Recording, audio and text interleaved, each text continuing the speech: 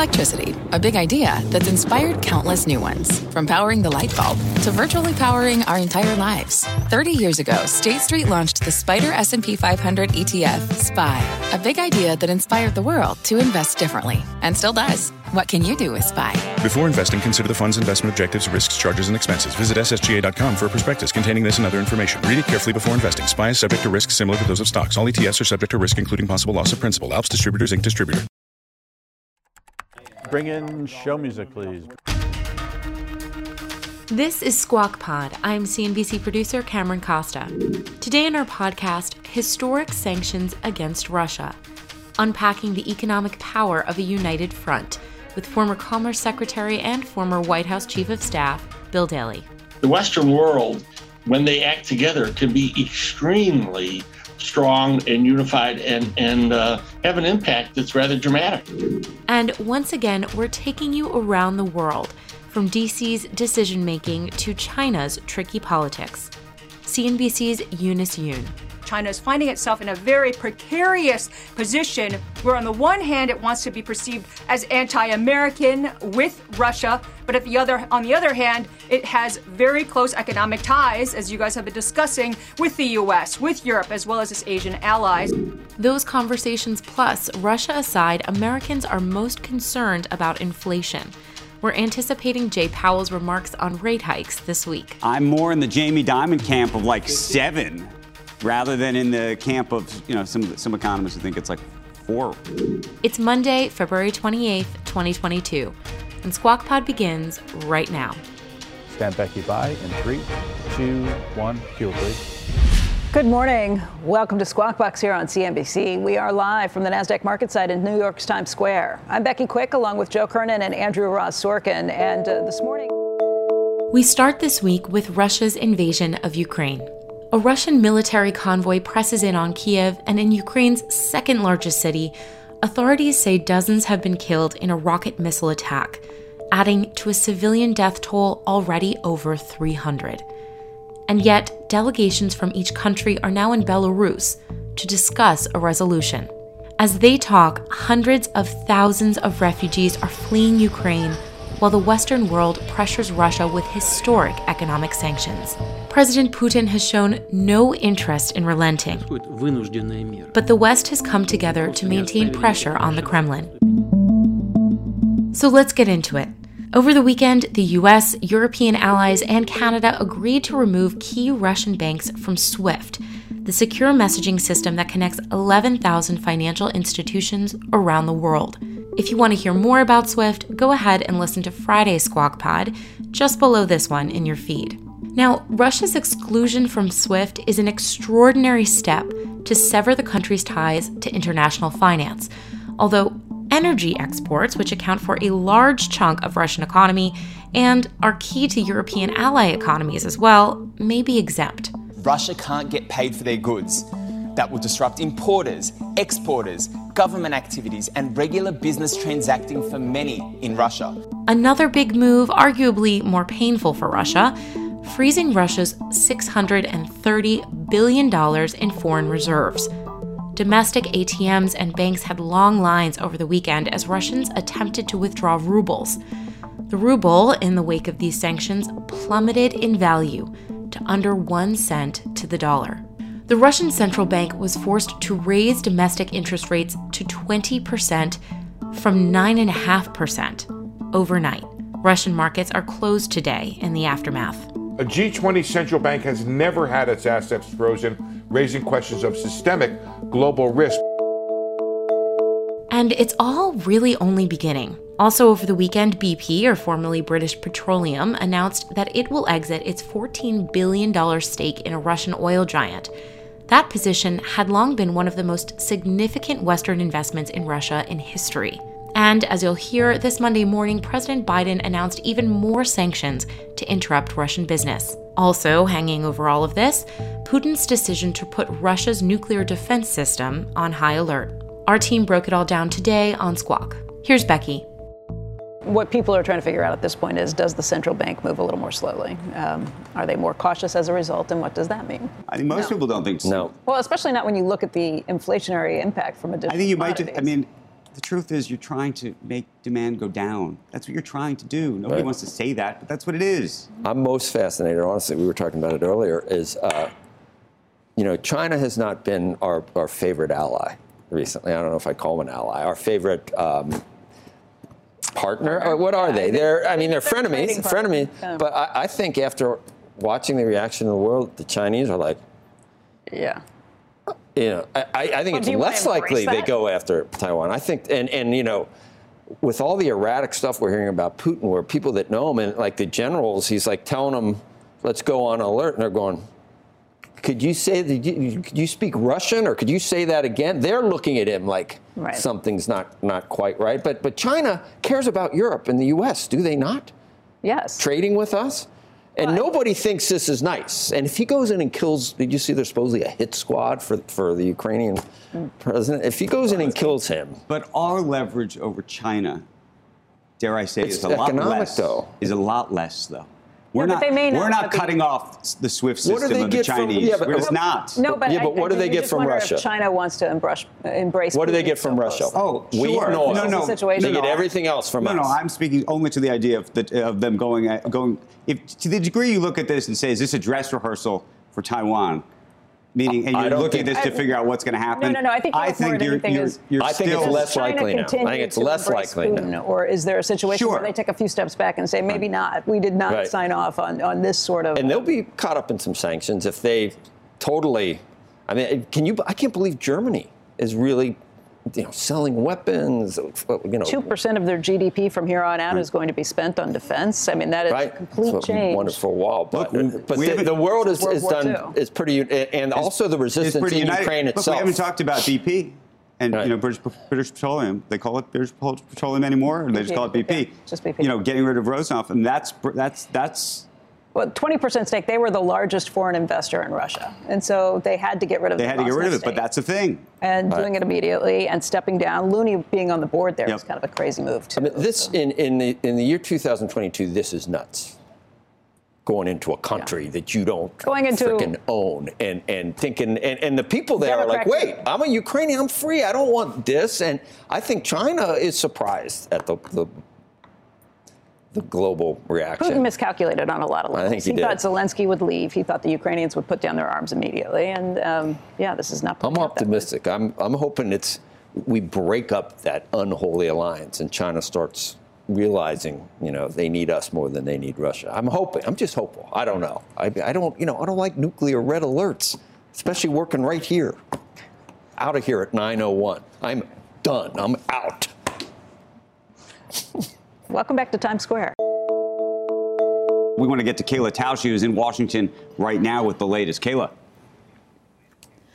Well, Andrew, we're just getting some news out of the Treasury Department about what these sanctions from the U.S. and allies will look like. The Treasury Department announcing that it will be essentially blocking transactions with Russia's central bank in the U.S. and any of those transactions that are happening in dollars overseas. They will also be sanctioning Russia's direct investment fund.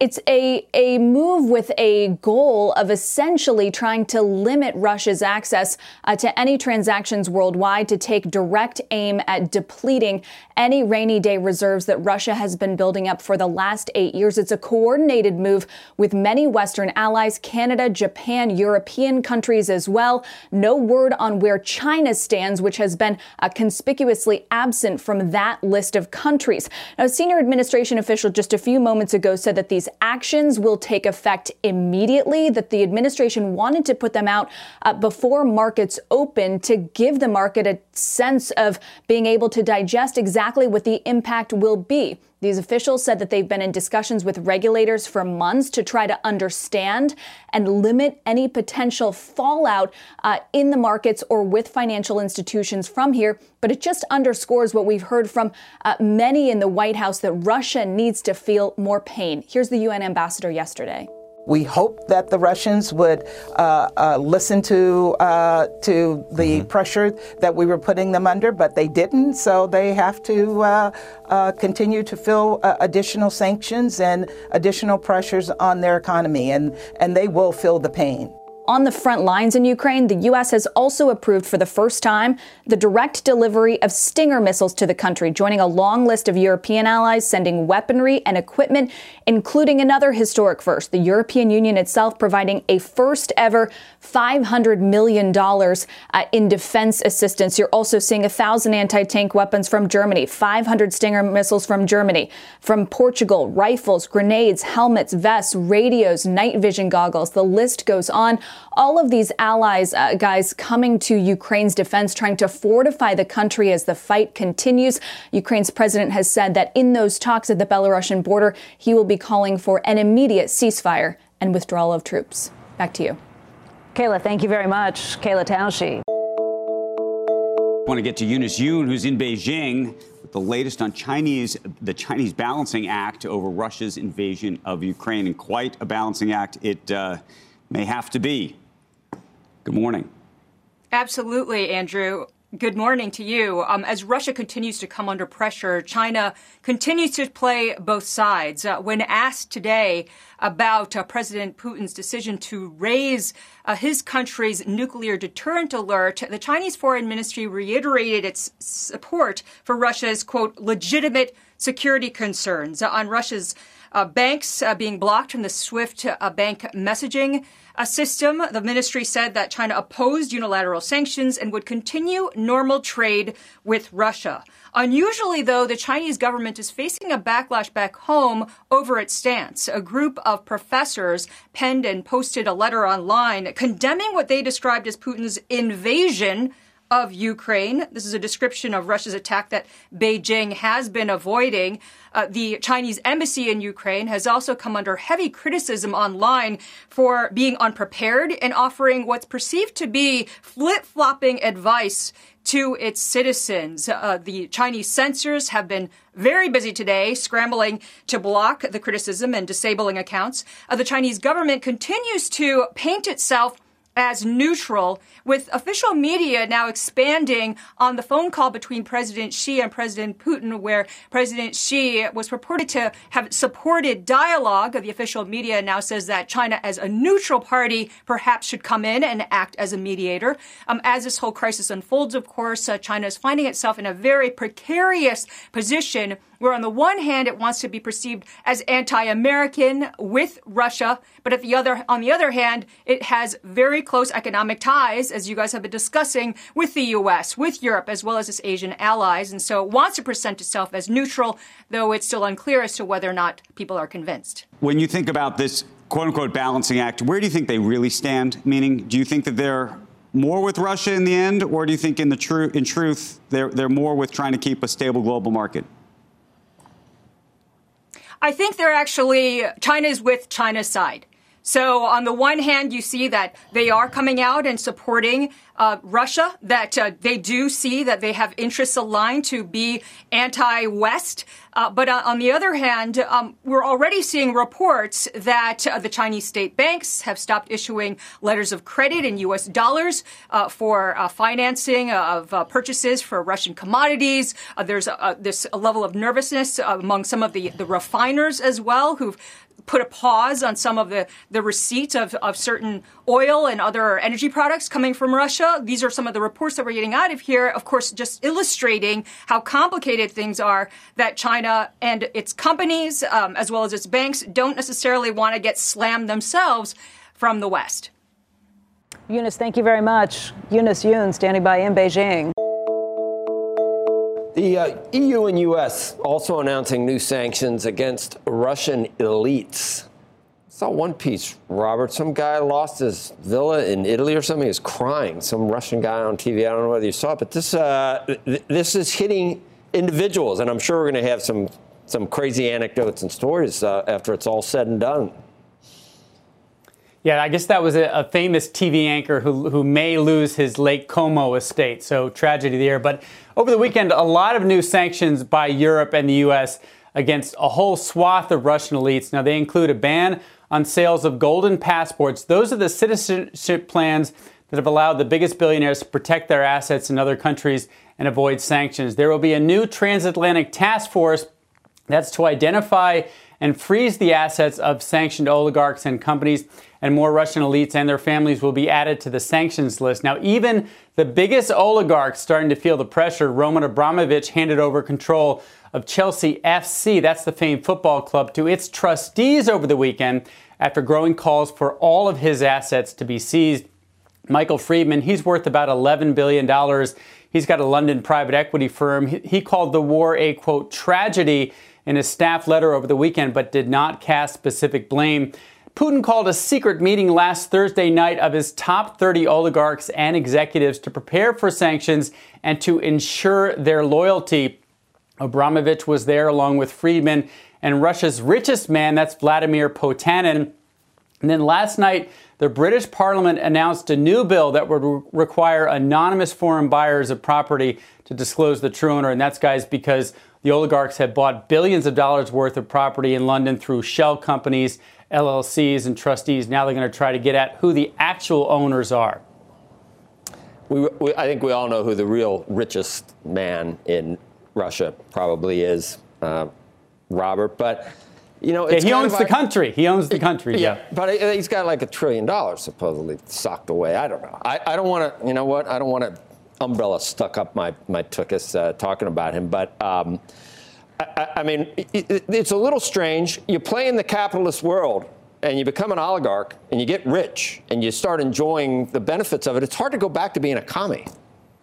Is it not? I mean, these guys are going to learn that if you're going to play in this world and have all the benefits of a Lake Como estate, you can't pretend to be a Marxist anymore, can you? Well, what's interesting and what's going to change here, look, no one is under the illusion that these sanctions against the oligarchs are going to prevent Putin from doing what he's going to do. But what's interesting is how these guys have bought influence in the West over the past 10 years, whether it's through property, whether it's through football clubs, whether it's through their contributions to museums and think tanks. And now it's just going to be more difficult for them to do that going forward.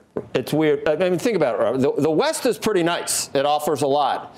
I don't know. What do you get with a reconstitution of the Russian Empire and the Soviet Empire? What does that do for the average Russian or even for the oligarch? Who does it benefit other than Putin and his, I don't know, his romantic notion of getting back to where it was 50 years ago? Well, and remember, in 2014, one of the hopes was if we squeeze the oligarchs, they'll put pressure on Putin to back down. That did not happen. That's not going to happen this time. And you're right, there are signs that they are uncomfortable about this because for them, there's a lot of downside. All their family members perhaps having their visas of their kids who go to U.S. universities taken away, their yachts, their planes seized, their villas seized. And yet, you're right, the upside of a broader new Soviet empire, or the reconstitution of that empire, you know, maybe there are natural resources that they get. There are some assets, corporate assets in Ukraine, but it's all downside at this point for the oligarchs. Right. It almost does seem like the 80s are asking for their foreign policy. I understand he doesn't feel secure with a NATO country. If Ukraine were to become a NATO country, he doesn't feel secure there. But the rest of it just seems antiquated and anachronistic, and it's never going to happen. We're not going back there. Sorry, Beth. You know, Robert, you pointed out that none of these sanctions have worked in the past. This stepped up level, do you think that does work in some way? Do the oligarchs actually have any say when it comes to what Putin does anyway? What could be different this time is that in 2014, they targeted about 180 oligarchs, and the oligarchs had a very simple solution. That was they transferred all their assets into the names of family members, whether it was their ex-wives, their wives, their kids, relatives. So this time, they've gotten a bit smarter in that they are targeting the entire families. We'll see if that works. Look, these guys will always find a way around it, but this does make it more difficult. And more importantly, it makes them reputationally pariahs, so that the ability of any group, whether it's a museum, whether it's a football club, whether it's real estate, to sell or deal with these guys will just be harder. And that's where it hurts them and their families going forward. All right. Okay. Thanks. Robert Frank. Coming up next on Squawk Pod, the Western world united for Ukraine. The politics and alliances with former Commerce Secretary and former White House Chief of Staff under President Obama Bill Daly. He wants Ukraine back into his new dream of a new Soviet Union. That's not going to happen. The Ukrainian people have rejected that. And that's a hard thing, it seems, for him to stomach. What's on the horizon for financial markets? At PGIM, it's a question that over 1,400 investment professionals relentlessly research in pursuit of your long-term goals. Specialized across asset classes, but united in collaboration, our teams provide global and local expertise. Our investments shape tomorrow, today. Pursue your tomorrow with PGIM, a leading global asset manager. This podcast is supported by FedEx. Dear small and medium businesses, no one wants happy customers more than you do. That's why FedEx offers you picture proof of delivery, packageless and paperless returns, as well as weekend home delivery to 98% of the U.S. on Saturday and 50% on Sunday. See the FedEx service guide for delivery information. FedEx Ground service is also faster to more locations than UPS Ground. See what FedEx can do for your business. Absolutely, positively FedEx.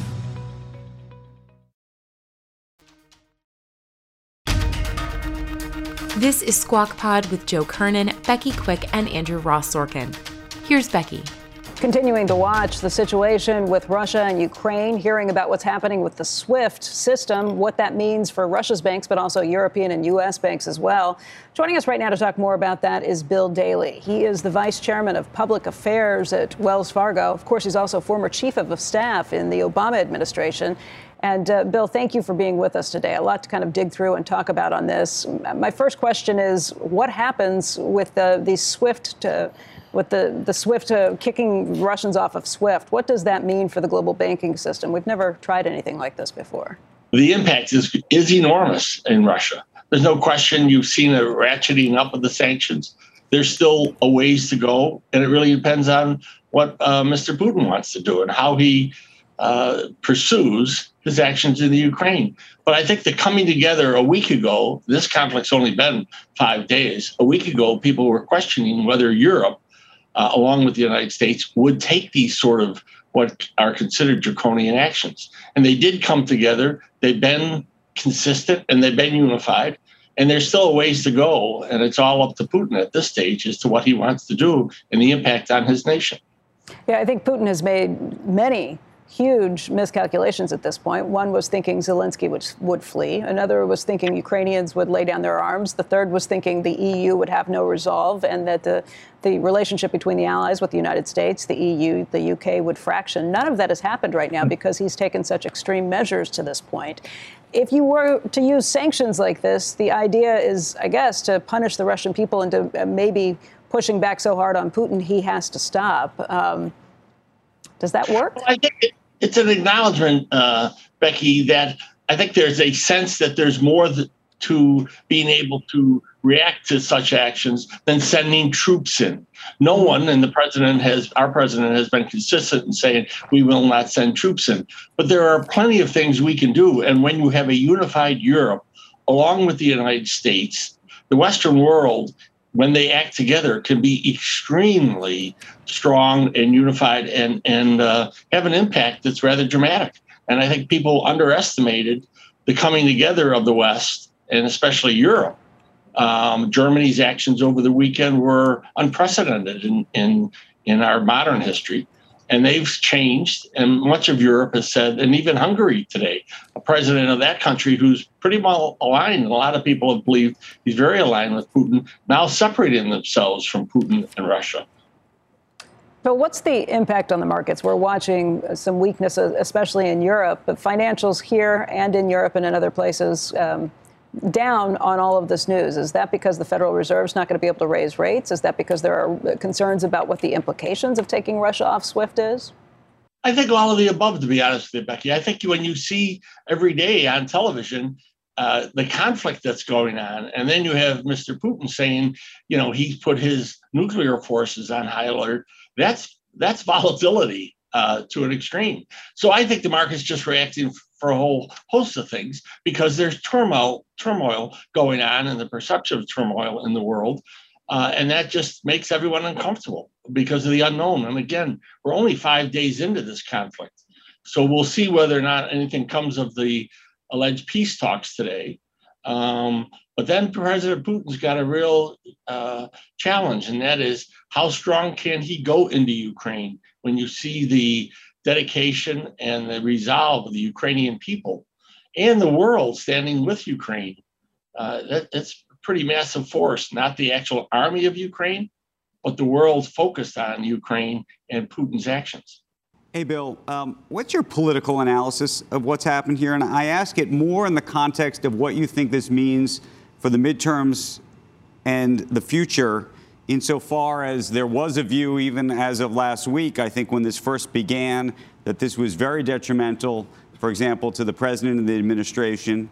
I don't know if that's the case on a morning like today. Yeah, I think it's hard to judge right now, to be honest with you, Andrew, because I will say this, the president has done what many people never thought was going to be able to be accomplished, and surely was not tried over the last number of years, and that is bringing Europe together, from Sweden to Germany, France, Hungary now, along with the United States, and the president's leadership in that, and his history of knowing and relationships with people, I think is paying off incredibly. And I think a few years ago, one wouldn't think that this was possible to bring Europe together under the U.S.'s leadership once again to take such action.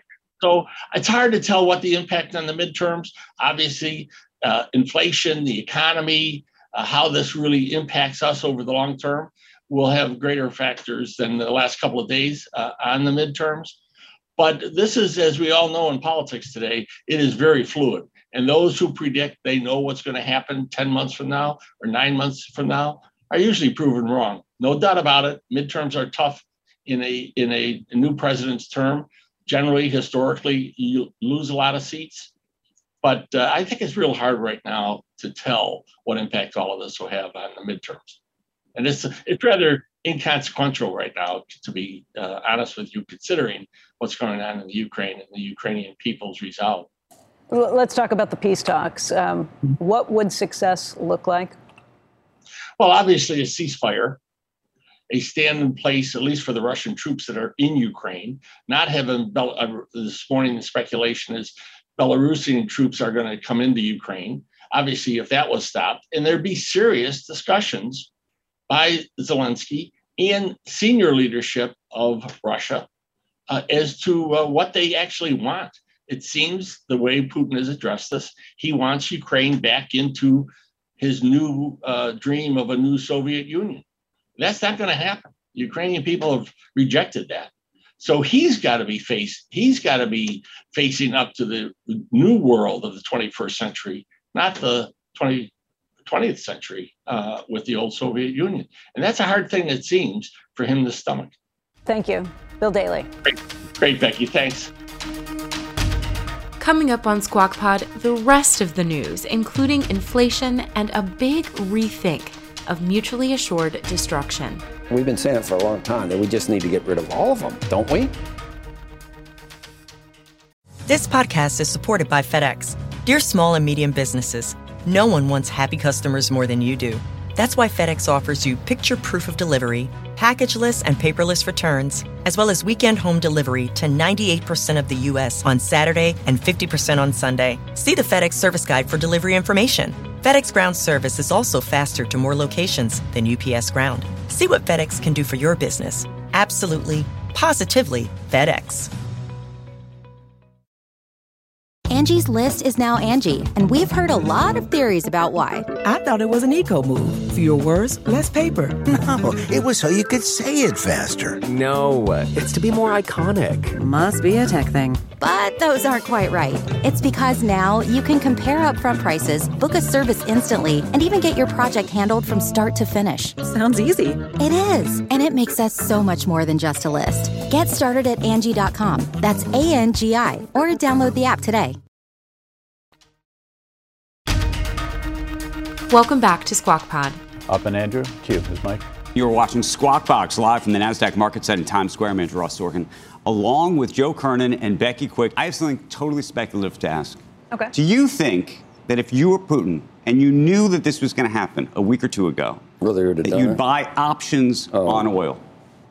No, seriously. I was actually thinking about this. There's been speculation about that in the past, whether he shorted markets when these things were happening. But I think there's also a question of just how rational he is at this point. I think some of the moves he's made have not led to the idea. No, but you know that oil is going up. The same way. I mean, if you had this as a plan, I don't know what that means to the Russian banks because you do it through a Russian bank, right?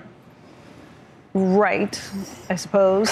What trades do you make when you've brought, a nuclear holocaust into the equation? You're just saying the whole thing is irrational, which it is. I'm just saying, I mean, when you put that on the table, I don't know if he's thinking about oil options and things. I don't know what, I don't know. I think, I thought we were trying to get rid of all those things together. Yeah.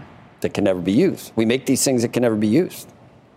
You know how much time and effort and money and expense and storage and security, it can never be used, none of it, just to mutually assure that no one... Mutual assured destruction. Yeah. I mean, it's a total waste of that. We've been saying it for a long time, that we just need to get rid of all of them, don't we? Well, yeah, that's what we convinced Ukraine to do back in the 90s. Yeah, right. We'll protect you. All right. Look, the other thing we haven't talked about this morning yet is Jay Powell is going to speak before Congress on Wednesday and Thursday this week. We haven't mentioned that at all coming through this. This is his semi-annual testimony to Congress. Right. And there was a poll that took place with NPR and PBS over the weekend that showed that America's top concern right now is inflation, 38% versus 11% for other issues. Now, I'm not sure when this poll concluded. I would think that there are other issues that may have taken the main center stage over the last week. But inflation is still front and center, and Jay Powell is going to be speaking, and the expectation, at least at this point, is he will have to be pretty hawkish because of the inflation numbers that we've seen. Right. Any respite from, I don't know, whether Ukraine may not factor into it at all at this point. No, not with the higher inflationary costs that you're seeing on commodities prices as a result. Yeah. I'm a broken record. I think you got to raise rates, and I think you have to actually be outspoken about how you want to actually reduce demand, which I think is such a strange thing to say aloud. Right. And I don't think he will. No. Well, I don't think he'll say it aloud, is my point. Right. And how many increases this year in your book? I'm more in the Jamie Dimon camp of like 50? 7, rather than in the camp of, some economists who think it's like 4. Right? Right. That's the podcast for today. Thank you for starting your week with us. Squawk Box is hosted by Joe Kernan, Becky Quick, and Andrew Ross Sorkin weekday mornings on CNBC at 6 a.m. Eastern. To get the smartest takes and analysis from our TV show right into your ears, follow Squawk Pod wherever you get your podcasts. We'll meet you back here tomorrow.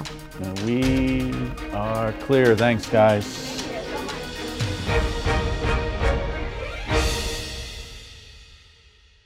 This podcast is supported by FedEx. Dear small and medium businesses, no one wants happy customers more than you do.